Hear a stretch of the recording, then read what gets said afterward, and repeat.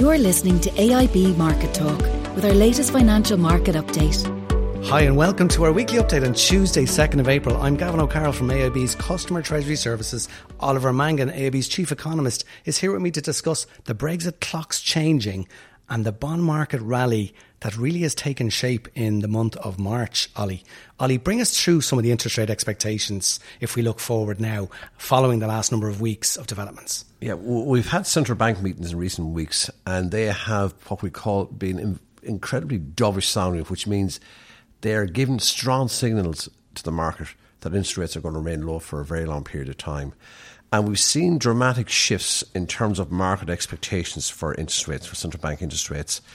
If you go back to the start of the year, the Federal Reserve in the US was telling us we're going to hike rates on 3 more occasions by a total of 75 basis points. Now they're saying rates can go in either direction, and actually the market has priced in 2 rate cuts in the US. So from going from 3 rate hikes to 2 rate cuts has ignited a very strong rally in bond markets, which means long-term interest rates are falling, bond yields are falling, bond prices are rising. In the Eurozone, there were expectations that the ECB might be raising interest rates by the end of the year. The ECB has moved to dissuade people of that notion completely. And it's indicated that interest rates will stay on hold at negative levels right through this year and into 2020. And last week, the ECB President, Mr. Draghi, was saying we might be even guiding that we'll keep rates even lower for longer. So we know the key rate, the depot rate, is minus 0.4% in the Eurozone.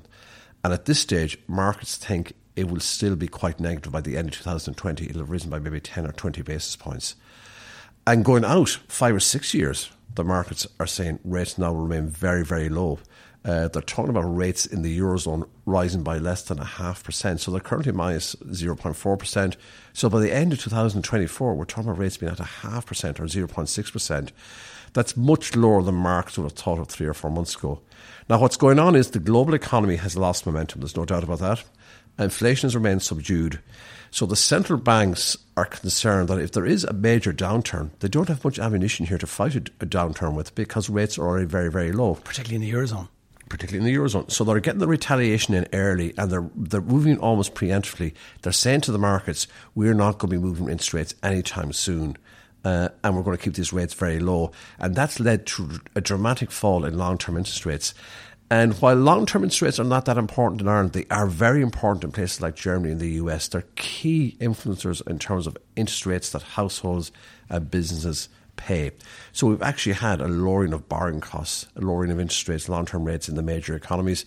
And that might just do the trick in terms of turning around the slowdown we've seen in activity, particularly if we get a US-China trade deal, and maybe see a re-acceleration in growth later on in the year on the back of these much lower long-term interest rates. And we're already seeing their effect in the stock markets. I mean, the data haven't been great. Now, it's not that we're seeing a recession, but we're certainly seeing more moderate growth globally. But stock markets in the first quarter are up by 10%, virtually everywhere. S&P was just slightly ahead of that even, I heard. It was best performance in... Yep, very strong opening quarter. So we have what we've seen in economic terms is we've seen a loosening of monetary and financial market conditions, and that will help growth reaccelerate. These long-term interest rates are certainly beneficial for businesses and households. They could lead to, let's say, lower mortgage rates in the US, for example. And I say China's key here, and we've had some indications now in more timely data out of China. Again, the PMIs, that activity there may have reached the bottom and might be starting to re-accelerate. So, but I think that the US-China trade talks are key here. If we can get a resolution to that, much lower interest rates and stronger stock markets, you could have the ingredients come into place that could trigger a pickup in growth in the second half of the year. So I suppose what it tells us is how difficult it is for central banks to move away from this very low interest rate environment.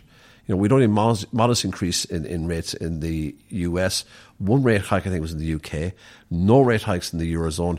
And yet the central banks are acting here to lower rate expectations on the back of a moderate slowdown in activity.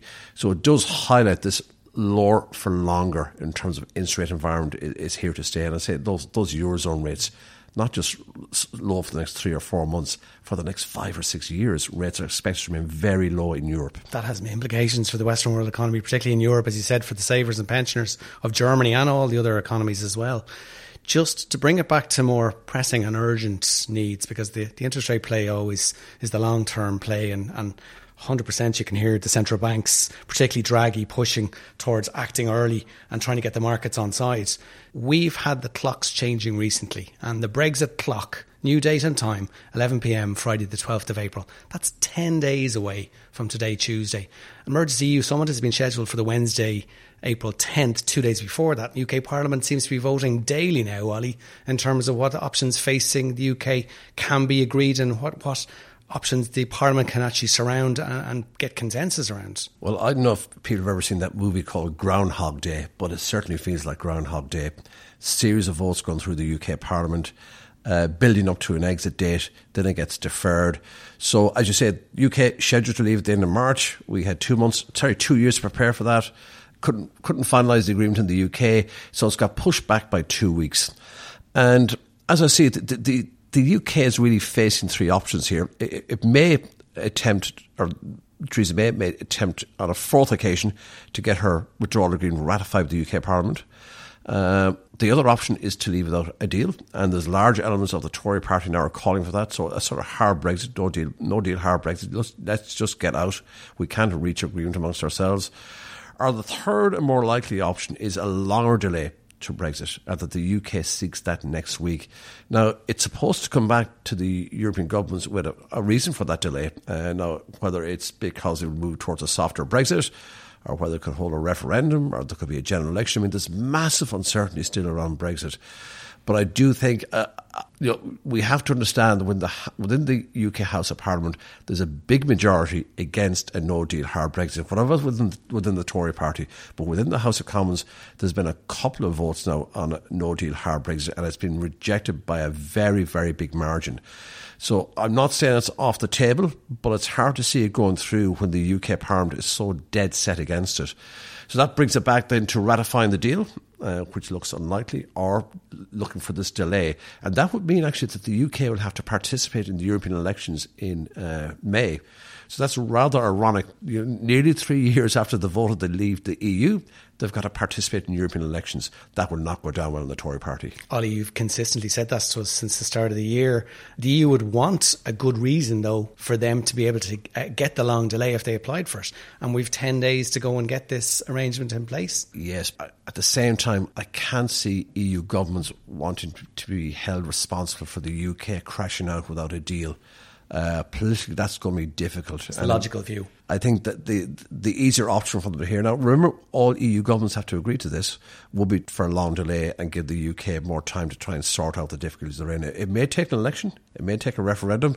That Parliament is in some logjam, and we're still not clear in terms of what shape the exit package will take. And as I say, this is supposed to be the easy part. I mean, this is the conditions on the terms of exit. We've then got to go and negotiate with the UK what the future trade relationship will look like, what a future trade deal will look like. And given how difficult the negotiations have been to date, I mean, those negotiations are expected to be even more complex and difficult. So Brexit uncertainty looks like it's going to last for quite some time. We won't get into the political side too much, other than to say Merkel is in Dublin on Thursday to talk with the Taoiseach about the border and what are the choices if there was potential hard border. I don't think we should really go there. Well, I'll say one thing. I mean, there seems to be consensus that we should avoid a hard border at the border between Northern Ireland and the Republic. But at the same time, if there was a no-deal hard Brexit, we are going to have to put measures in place that the language protects the integrity of the single market. So there's going to have to be checks somewhere. Now, it could be in transit, it could be at the factories, or it could be at the ports. But there's no way that the EU would allow the integrity of the single market to be undone by the absence of checks, some forms of checks in Ireland somewhere. As I say, I think everybody recognises it can't be at the actual border, but that's now in the event of a no-deal hard Brexit. We have to wait to see. But they are concerned, and the Irish Prime Minister has also met Mr Macron. So, there's negotiations at the top level of this, at a European level at this stage. If we just touch on the Irish economy quickly, manufacturing PMIs come out Monday morning and services PMIs are out tomorrow. Broadly, the manufacturing survey looks good. Good survey for the manufacturing side. Activity is holding up well despite the slowdown in the global economy. And we are seeing Brexit effects there, though. There's a lot of stockpiling going on, particularly of raw materials and semi-finished goods, inputs, etc. And we're seeing in the UK even more so. So UK firms, and Ireland, yeah. UK and Ireland. Firms are acting to stockpile just in case there is that hard Brexit, because as you say, it's only 10 days away. So again, we're on another cliff edge here and we don't know what's going to happen, and firms are acting to protect their supply chains as a result. As we touched on dovish central banks in recent weeks, soundings from central banks. The data this week, we've non-farm payrolls, US March unemployment report on Friday. Little data out from the UK this week. Will be interesting to see what the services sector says tomorrow, Wednesday. Let's finish on a positive. What's the best possible outcome pre-summer, Ollie, you see for the Irish economy? Well, I think if we saw two things, one would be signs of re-acceleration in global growth, because we're very much an exporting nation. And secondly, if there was moves in the UK towards a softer Brexit, and by that I mean that the UK might stay within the customs union, that's the major difficulty for us in terms of Brexit. No, that's speculation, but that would be very welcome from an Irish government's point of view. We'll just have to see what happens in the UK in the next couple of weeks. Remember, that would be strongly opposed by large elements of the Conservative Party. So I think they're the two things I would look to. And obviously, we're into a very low interest rate environment going forward for the next couple of years, which is a positive. Ollie, as always, thank you, and stay close to developments. Customers and listeners listening to our weekly update, you are most welcome to subscribe to AIB's Market Talk on iTunes or the podcast apps for iOS or Android. We look forward to speaking with you next week. Thanks for listening to the latest edition of AIB Market Talk. Allied Irish Banks plc is regulated by the Central Bank of Ireland. First Trust Bank is a trademark of AIB Group UK plc. Authorised by the Prudential Regulation Authority and regulated by the Financial Conduct Authority and the Prudential Regulation Authority. Allied Irish Bank GB and Allied Irish Bank GB Savings Direct are trademarks used under licence by AIB Group UK plc. Authorised by the Prudential Regulation Authority and regulated by the Financial Conduct Authority and the Prudential Regulation Authority.